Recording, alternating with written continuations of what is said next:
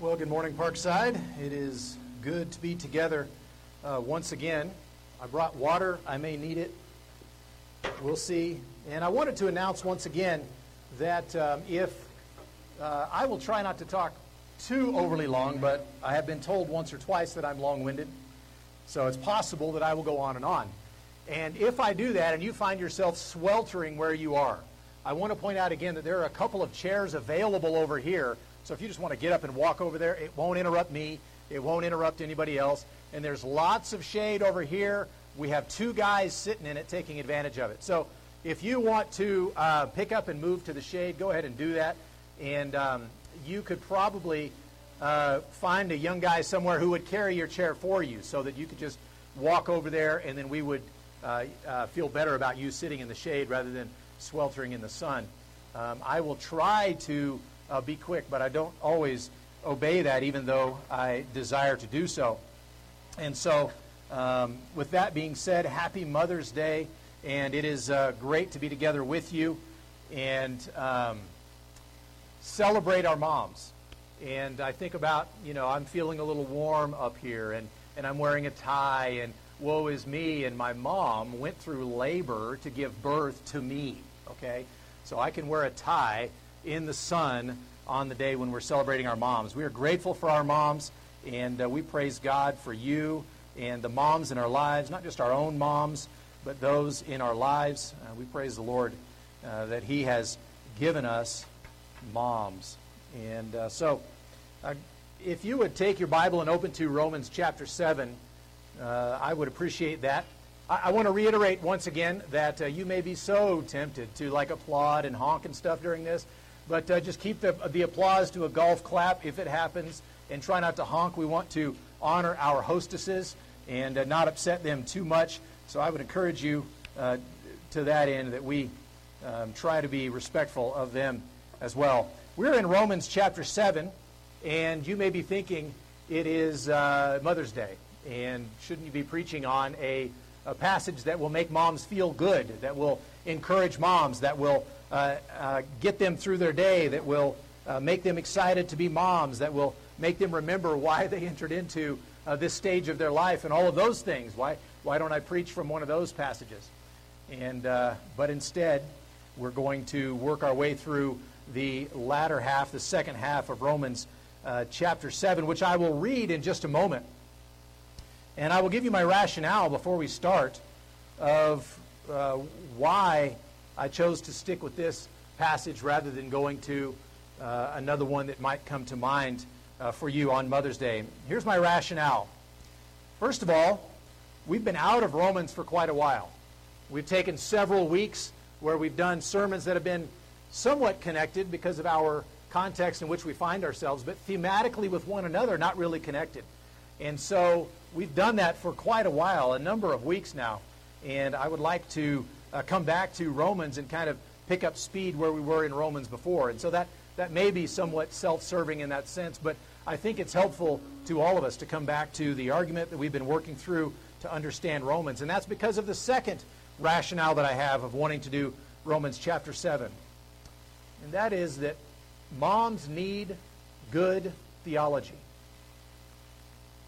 Moms need good theology, strong theology, clear understanding of what the Bible says about who God is and who we are. So moms, no less than anyone else, need to know good, sound theology. Moms deal with major life issues. They have maybe the single greatest impact on the next generation. They deal with big stuff, and so they need to have clear theology.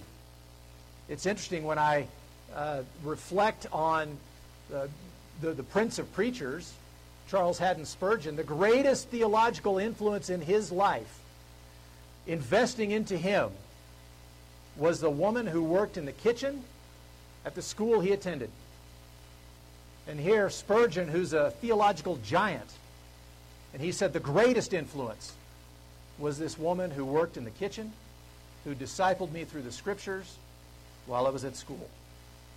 So moms need strong theology, as strong a theology as anyone, and that's because of the third reason, my third rationale for staying in this passage on Mother's Day. Mothers wrestle with sin just like the rest of us do. Just like the rest of us do. They deal with sin in their own lives, and more than that, they deal with sin in their children's lives. So they need to understand about sin. They need to understand about Christians and sin. So moms need good theology. And I think there's an added weight that moms feel because they know how much of an impact their life has on their children's lives. That their impact from their life on their children will last for decades and perhaps generations in ways that other people's impact on them won't. And so moms feel that weight. Moms feel that weight of their own life as it impacts their children's lives. So why preach on this passage on Mother's Day? Well, it's certainly not the most obviously encouraging passage that I could have chosen for this day. But if we will pay attention to what Paul is arguing here, if we will follow what he says, and if we will learn what he says, we will find very profound and practical help for our lives, for how we deal with sin in our own lives. And moms need that just as much as the rest of us. So with that introduction to our passage, you have Romans chapter 7 open. I'm going to read verses 13 through the end of the chapter. Paul is speaking here. Did that which is good then bring death to me? By no means. It was sin producing death in me through what is good, in order that sin might be shown to be sin, and through the commandment might become sinful beyond measure. For we know that the law is spiritual, but I am of the flesh, sold under sin. For I do not understand my own actions, for I do not do what I want, but I do the very thing I hate. Now if I do what I do not want, I agree with the law that it is good. So now it is no longer I who do it, but sin that dwells within me. For I know that nothing good dwells in me, that is, in my flesh. For I have the desire to do what is right, but not the ability to carry it out. For I do not do the good I want, but the evil I do not want is what I keep on doing. Now, if I do what I do not want, it is no longer I who do it, but sin that dwells within me. So I find it to be a law that when I want to do right, evil lies close at hand. For I delight in the law in my inner being. But I see in my members another law, waging war against the law of my mind, and making me captive to the law of sin that dwells in my members. Wretched man that I am, who will deliver me from this body of death?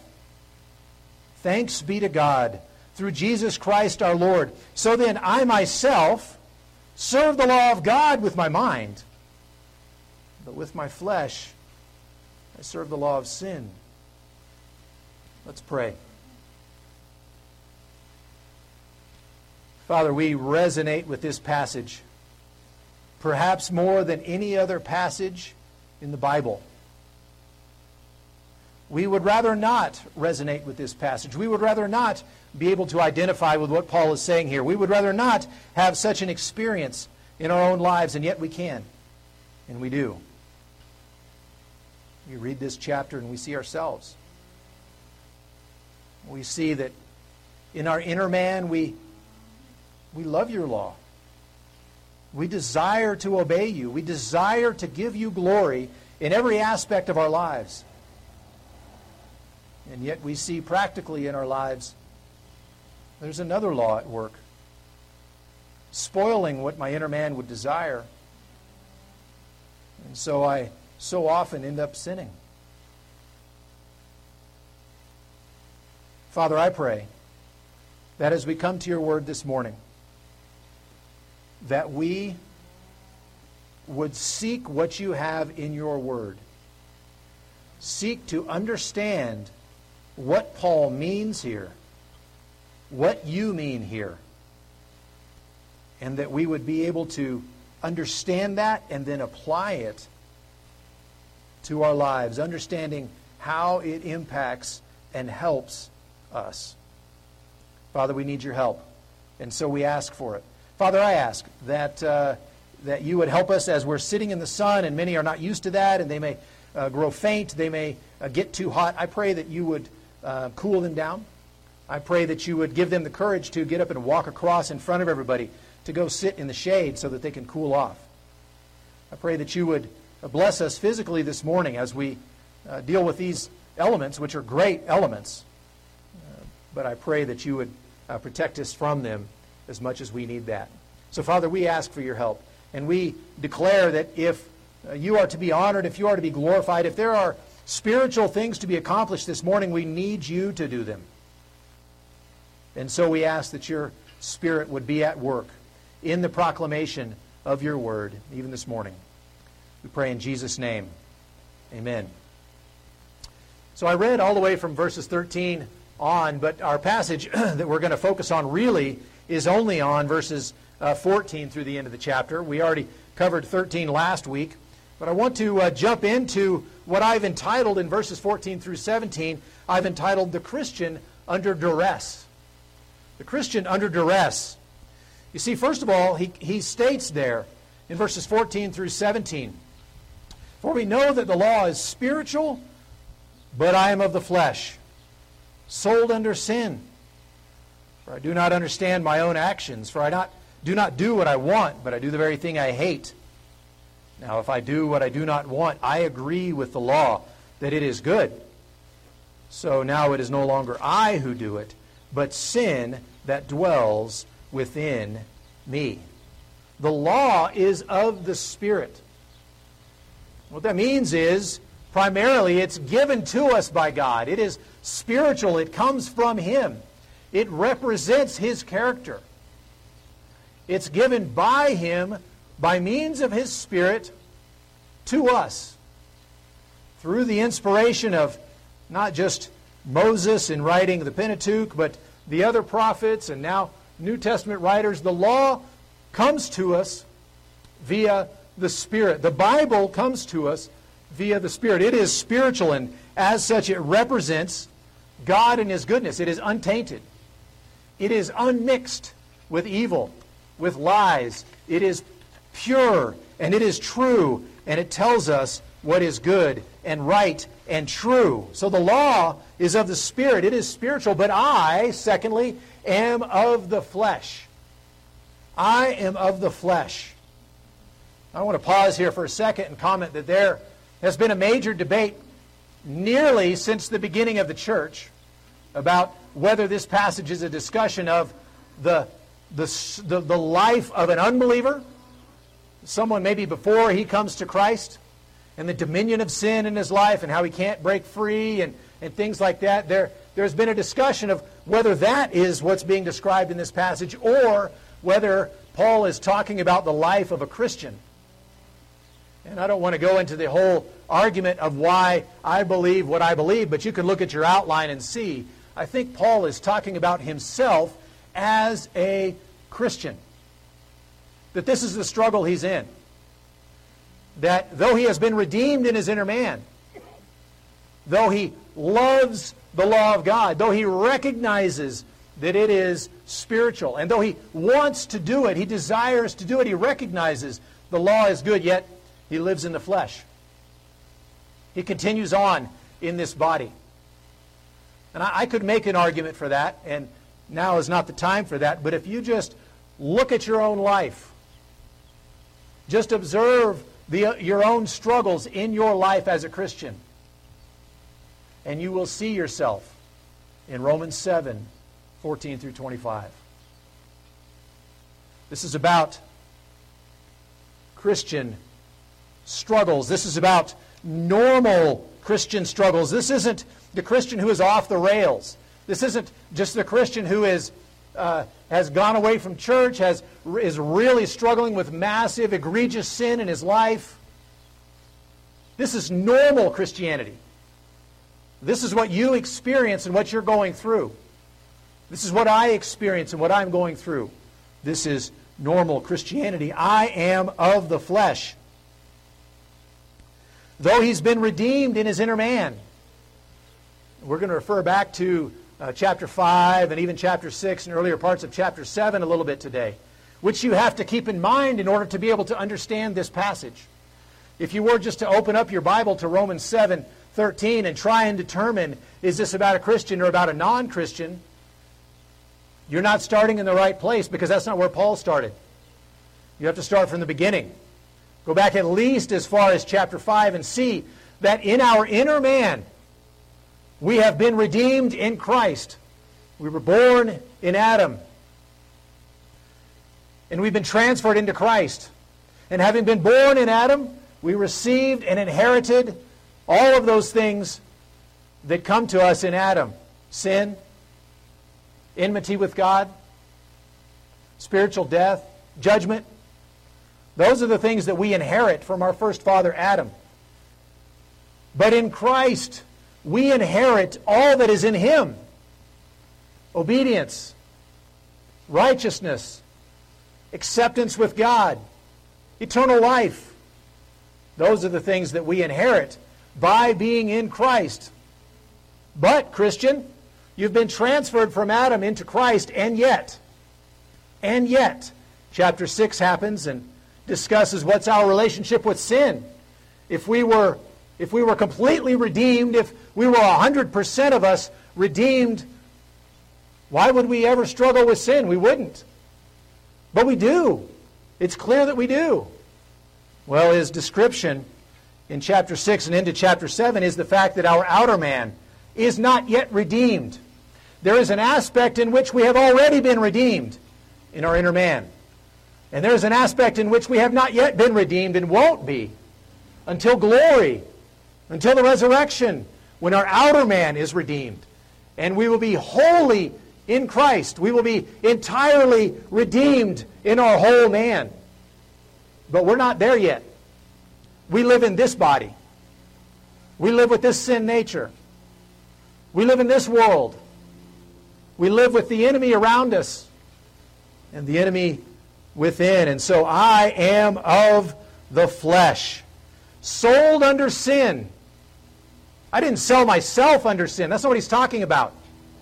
Sold under sin by Adam, because of Adam's choice. Now, I've inherited it, and I've followed right along in doing what Adam has done. But I inherited that. I was sold under sin by Adam. And by virtue of the fact that I am still in him in part, because I've not been entirely redeemed, there's part of me that has yet to be redeemed entirely in the future. That will happen in glory. That will happen in the resurrection. But it's not yet. And so we see Paul wrestling with this issue that the Christian is under duress. In his inner man, he's been redeemed. In his inner man, he wants to obey God, and yet his inner man is not all that he has. He has his outer man as well.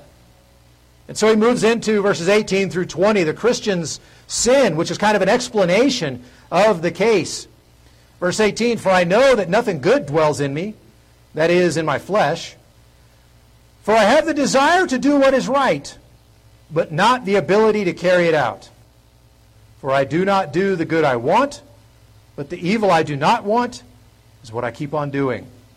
Now, if I do what I do not want, it is no longer I who do it, but sin that dwells within me. He says, first of all, I desire to do right. I desire to do right. In my inner man, I want to obey God. I've been reconciled to Him. I love His law, and I want to obey His law. I want to obey Him. I want to give Him glory. And so I desire to do what is right. Notice when he says, I know that nothing good dwells in me. There's not a period next. There's a comma. That is, in my flesh. Because who dwells in Paul? The Holy Spirit. The Holy Spirit's good. So if he were to say just flatly, nothing good dwells in me, end of story, that would be a lie. The Holy Spirit dwells within him. And secondly, he's been made new. He's been made alive. In other places he calls it the new creation, which already exists for everyone who is in Christ. He is a new creation. And so he says, nothing good dwells in me. That is, in my flesh. So he's making a distinction here in who he is. There is an aspect of him in which there is good. And in that aspect, which he calls his inner man, he calls his mind, that inner being, that aspect of him which is redeemed, has good dwelling in it, has been restored into right relationship with God, has been redeemed, and yet his flesh has nothing good dwelling in it. And so, secondly, I wind up doing wrong. I wind up doing wrong. In my inner man, I want to do what is right. The law is good and I want to obey it. But there's nothing good dwelling in my flesh. And I don't think that's just a reference to the physicality, to the physical part of our nature or the physical part of our makeup. It certainly includes that. But I think it goes deeper than that into our sin nature, which he calls sin that dwells in me a couple of times in this passage. So I wind up doing wrong. Well, that can happen in a couple of ways. One is the internal wrestling match that happens in me, and you can identify with this. You don't have to look beyond your own nose to see this. You have a desire to do what is right, that you want to be obedient to God. You want to do what he says because you love him, you love his law, you love his character, you love his requirements, you want to reflect that. And yet, there is a part of you, your flesh, that just wants to go its own way. It just wants to do its own thing. It just wants to worship itself. And so a wrestling match happens. And when that wrestling match happens, sometimes, perhaps even often, the flesh wins. And you end up going and doing the thing that really deep down you, in your inner man, in your mind, didn't want to do. And so you go that direction, you obey the flesh, you walk into sin, and Paul says, I end up doing what I didn't want to do. But there's a second way that can happen. That second way is that in your inner man, you love to obey God, you want to honor him, and so you take steps to honor him.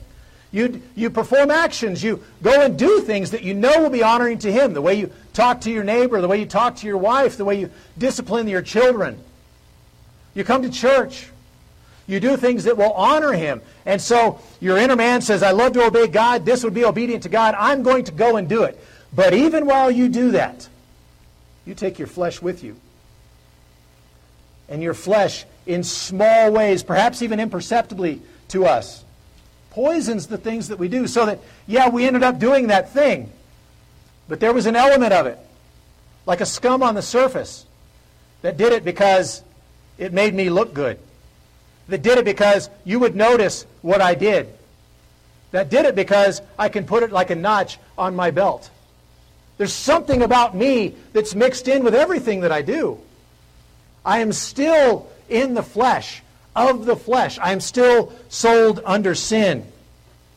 And so, in those two ways, whether in blatant sin or just the taint of even the good things that we do, sin dogs us. It nags at us. It follows us along. It clings to us. And that's because, thirdly, of the Christian saboteur, indwelling sin that he talks about, verses 21 through 23. So I find it to be a law that when I want to do right, evil lies close at hand. For I delight in the law of God, in my inner being, but I see in my members another law, waging war against the law of my mind and making me captive to the law of sin that dwells in my members. There is a saboteur, there is an indwelling enemy. I love God's law in my inner being. As a believer, Paul has become obedient from the heart to the standard of teaching to which he was committed. Chapter 6 and verse 17. In verse 18, he has become a slave of righteousness. In verse 2 of chapter 6, in his inner man, he has died to sin with Christ. He is dead to sin and alive to God in Christ Jesus. Chapter 6 and verse 11. And as he says in 2 Corinthians 5:17, which if you don't have memorized, you should memorize, where he talks about if anyone is in Christ Jesus, he is a new creation. The old has passed away and the new has come. So Paul says, I love God's law in my inner being. We've been made new in our inner being. So we love what God requires. We love his character. And so I'll pause here for just a second and say, that statement is true for every Christian. If, however, when you encounter God's law, you continue in disagreement with God's law, you don't like God's standard, and you persist in not liking God's standard, you need to ask the question of whether you really are a Christian, whether you have really been redeemed. Now, the Christian will read the law and scratch his head and say, I don't get that. And he will continue to study it. And he will find help. And he will look for explanation. And when he understands it, he will come to agree with it. And he will come to love it. Because it's the reflection of his Father's character. That may be a progression. That may not happen instantly.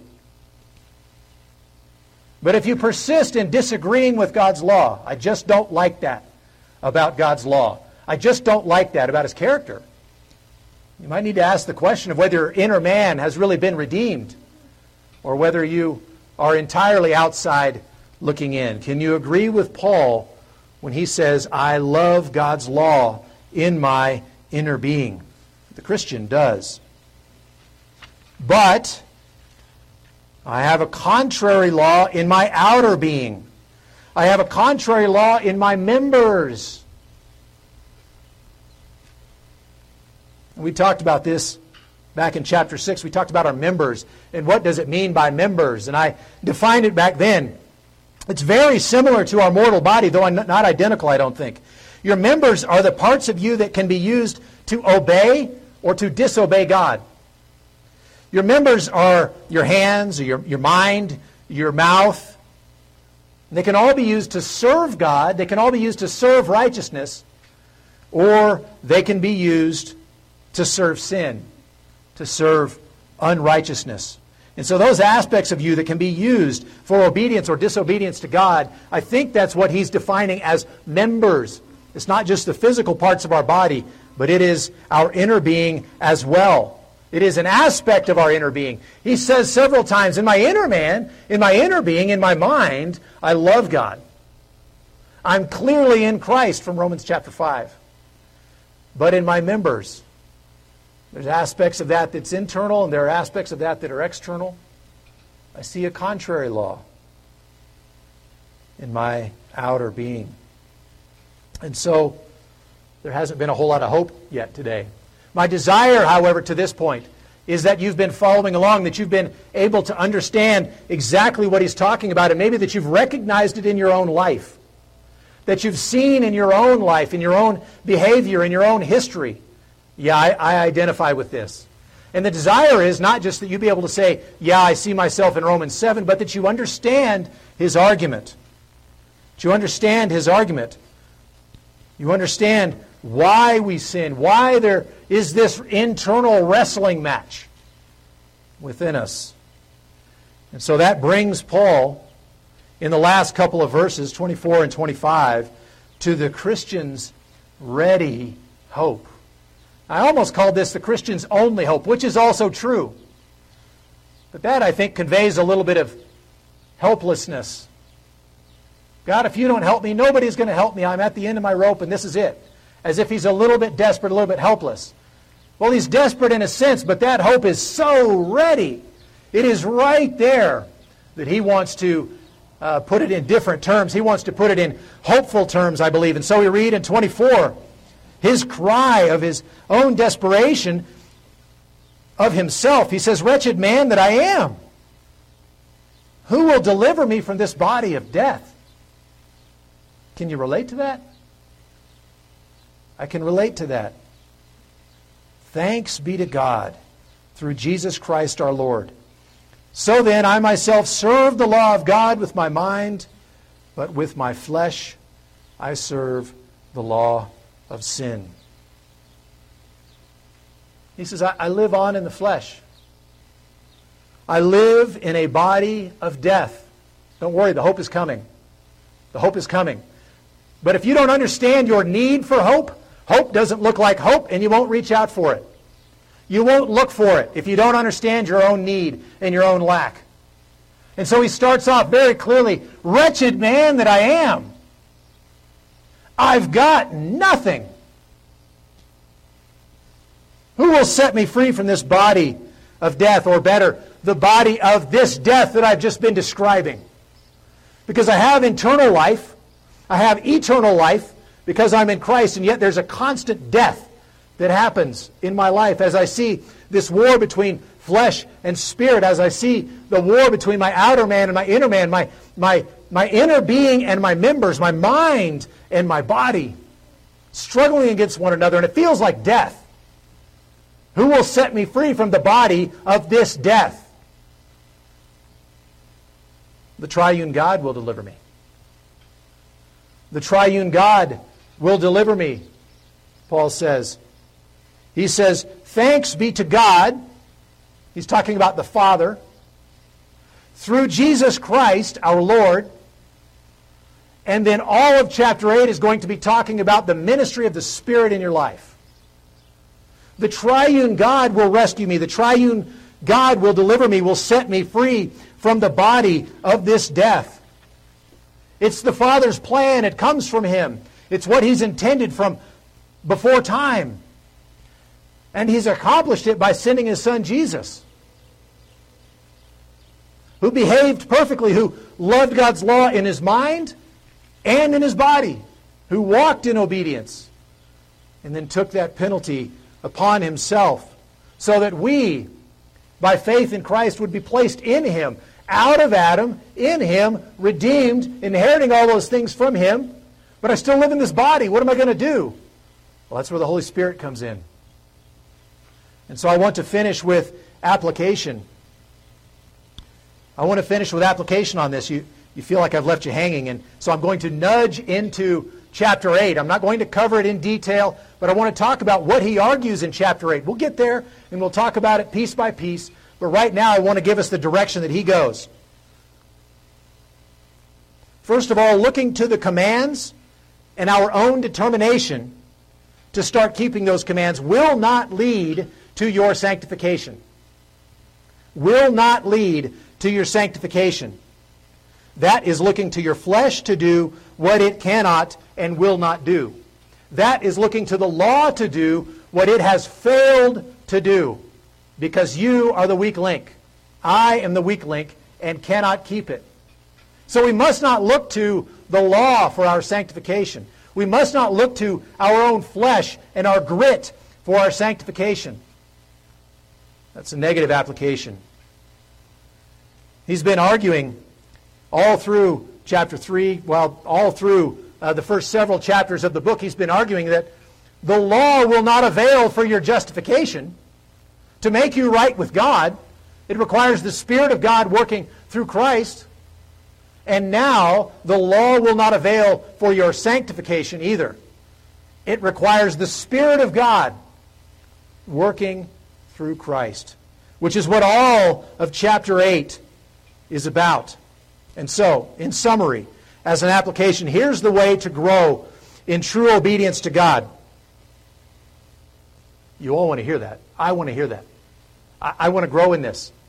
This is how growth happens in true obedience to God. So we need to reflect back to chapter 5. We were born in Adam. We inherited his sin, his guilt, his corruption, his death. We reflect on that. We can't leave that behind because it's the foundation, it's the bedrock for the argument that he's making. And then we were placed in Christ by faith. Placed in Christ by what he calls in that chapter the free gift of grace. He continually in chapter 5 refers to this gift as the free gift of grace. God puts us into Christ, and thus we inherit justification. We inherit eternal life. In short, we inherit redemption as the free gift of grace given to us by God because of Jesus and applied to us by His Holy Spirit. The problem is that our outer man is still in Adam. It remains unredeemed until the resurrection. But our inner man is in Christ, no longer in Adam, and that part is redeemed. A part of you is yet unredeemed, yet while your mind is already redeemed, while your inner man is already redeemed. That will be resolved in the future, but it has yet to be so. The part of you that is most deeply you, that Paul usually refers to as I in this passage, the part that is most deeply you is redeemed and is in Christ. So, how do you grow in true obedience to God? That inner part of you, the part that's most deeply, most truly, finally you, wants to obey Him. So how do you grow in true obedience? By growing and being strengthened in your inner man, in your mind, in the part of you that is already a new creation in Christ Jesus. How do you do that? Well, you need to feed that part of you that agrees that the law is good and wants to obey it. Okay? Still not helpful. How do I do that? Here's how. By calling to mind and meditating on the grace of God in Christ. That's what Paul's been doing for the last several chapters. He's been calling to our mind. He's been dissecting. He's been examining. He's been putting before us, explaining, studying, dwelling on, simmering in the grace of God in Christ. That's how we grow in our inner man. He spent all these chapters looking at that so that we will do the same. He's not just explaining the doctrine of justification so we will be able to pass a test somewhere or impress our Sunday school teacher or just even have sound theology.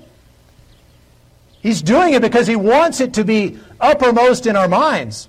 He wants it to be up here so that we're looking at it, so that we see it, so that our mind is focusing on it, dwelling on it, and by doing that is growing and being strengthened.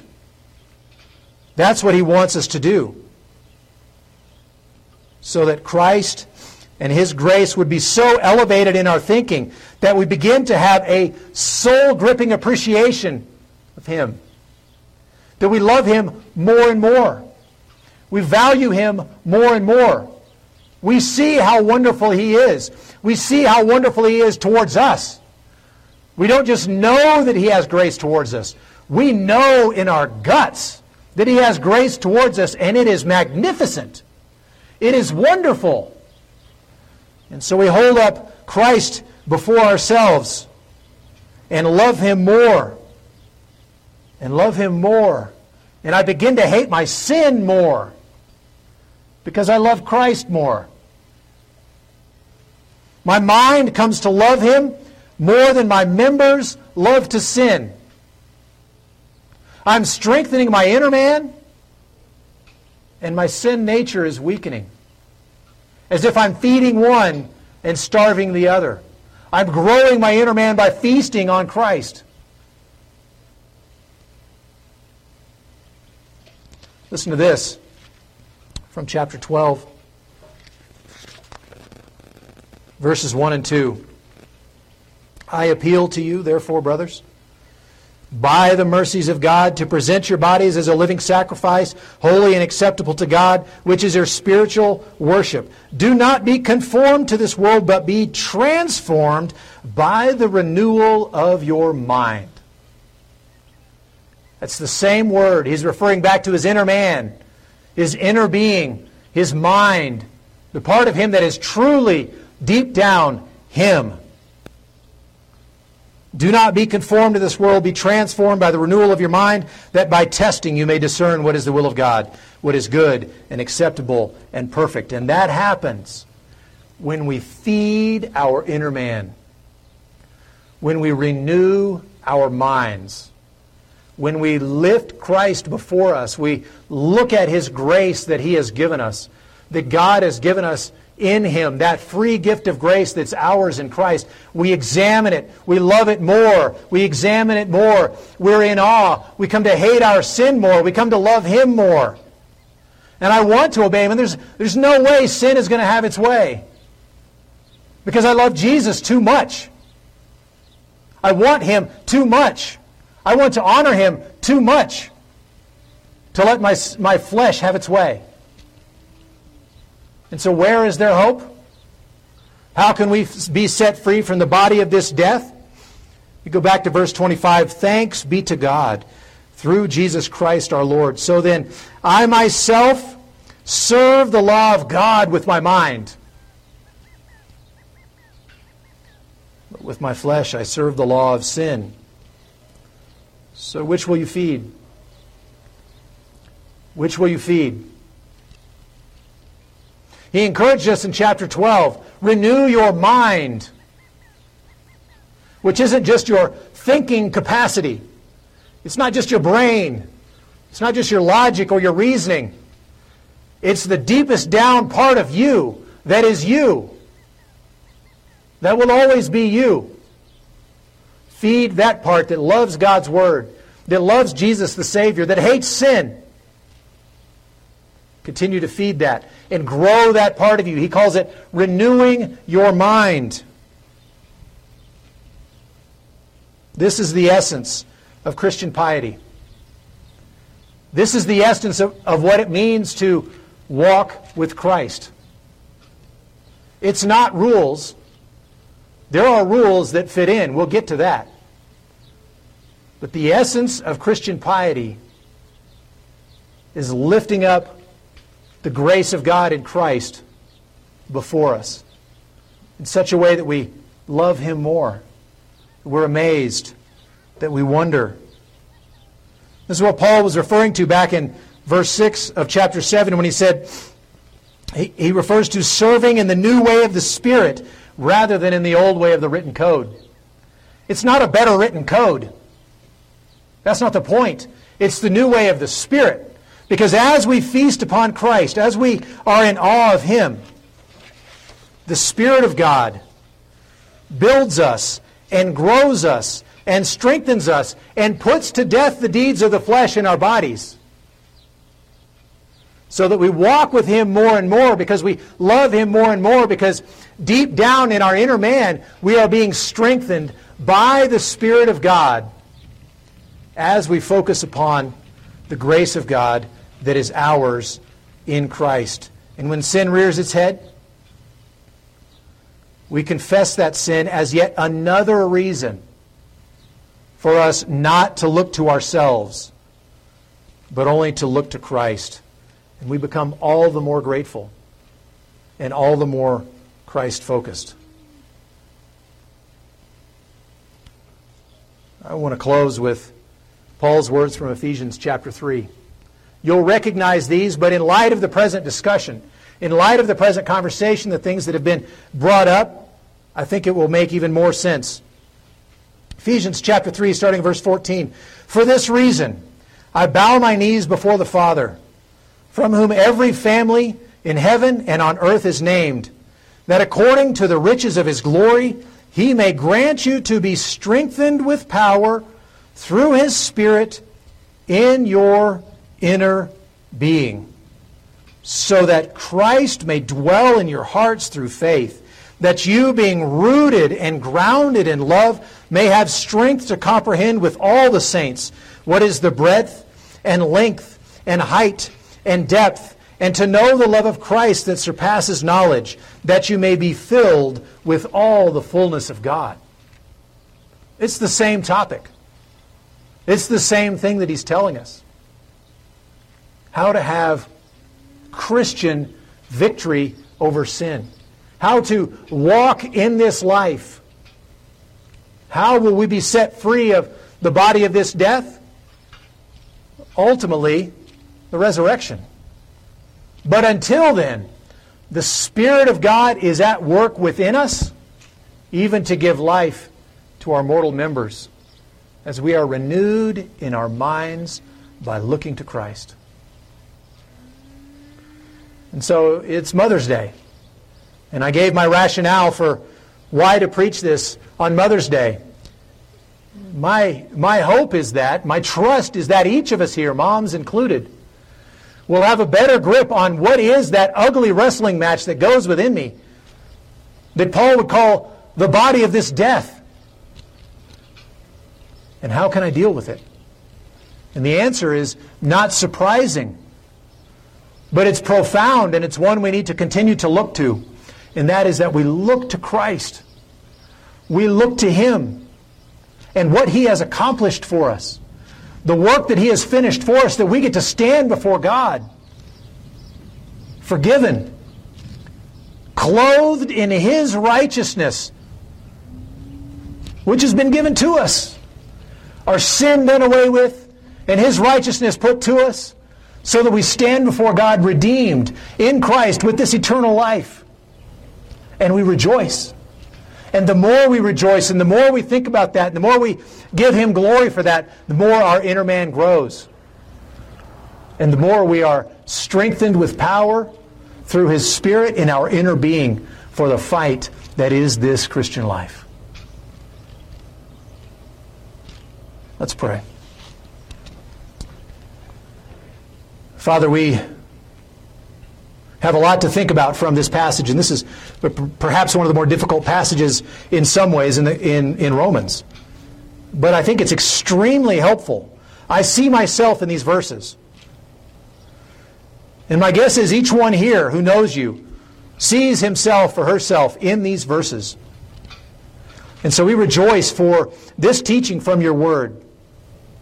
Father, I pray that you would help us to understand what it means that we are already redeemed, and yet we are not yet entirely redeemed.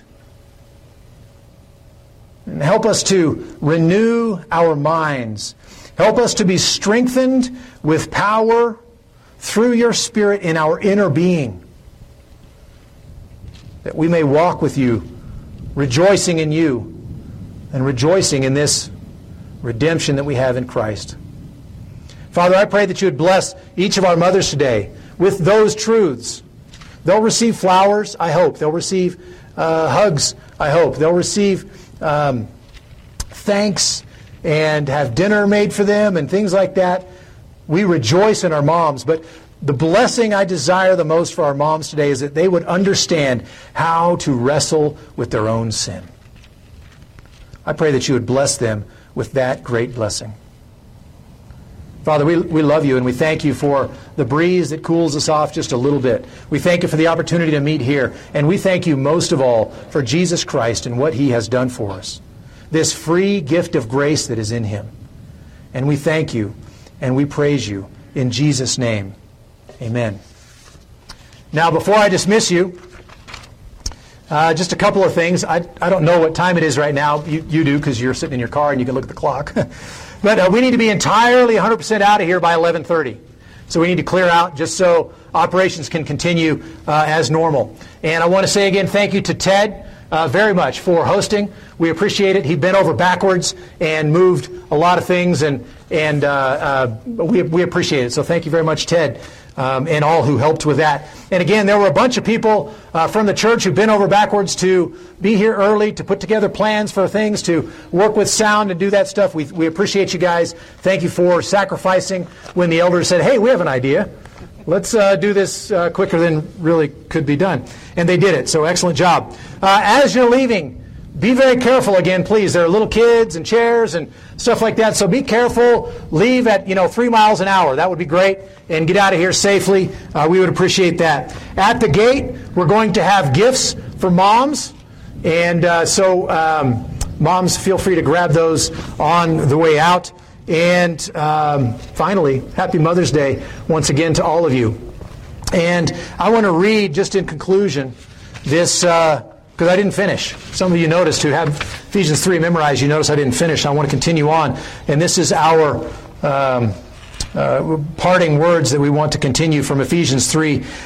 Now to Him who is able to do far more abundantly than all that we ask or think, according to the power at work within us, to Him be glory in the church and in Christ Jesus throughout all generations, forever and ever. Amen and amen.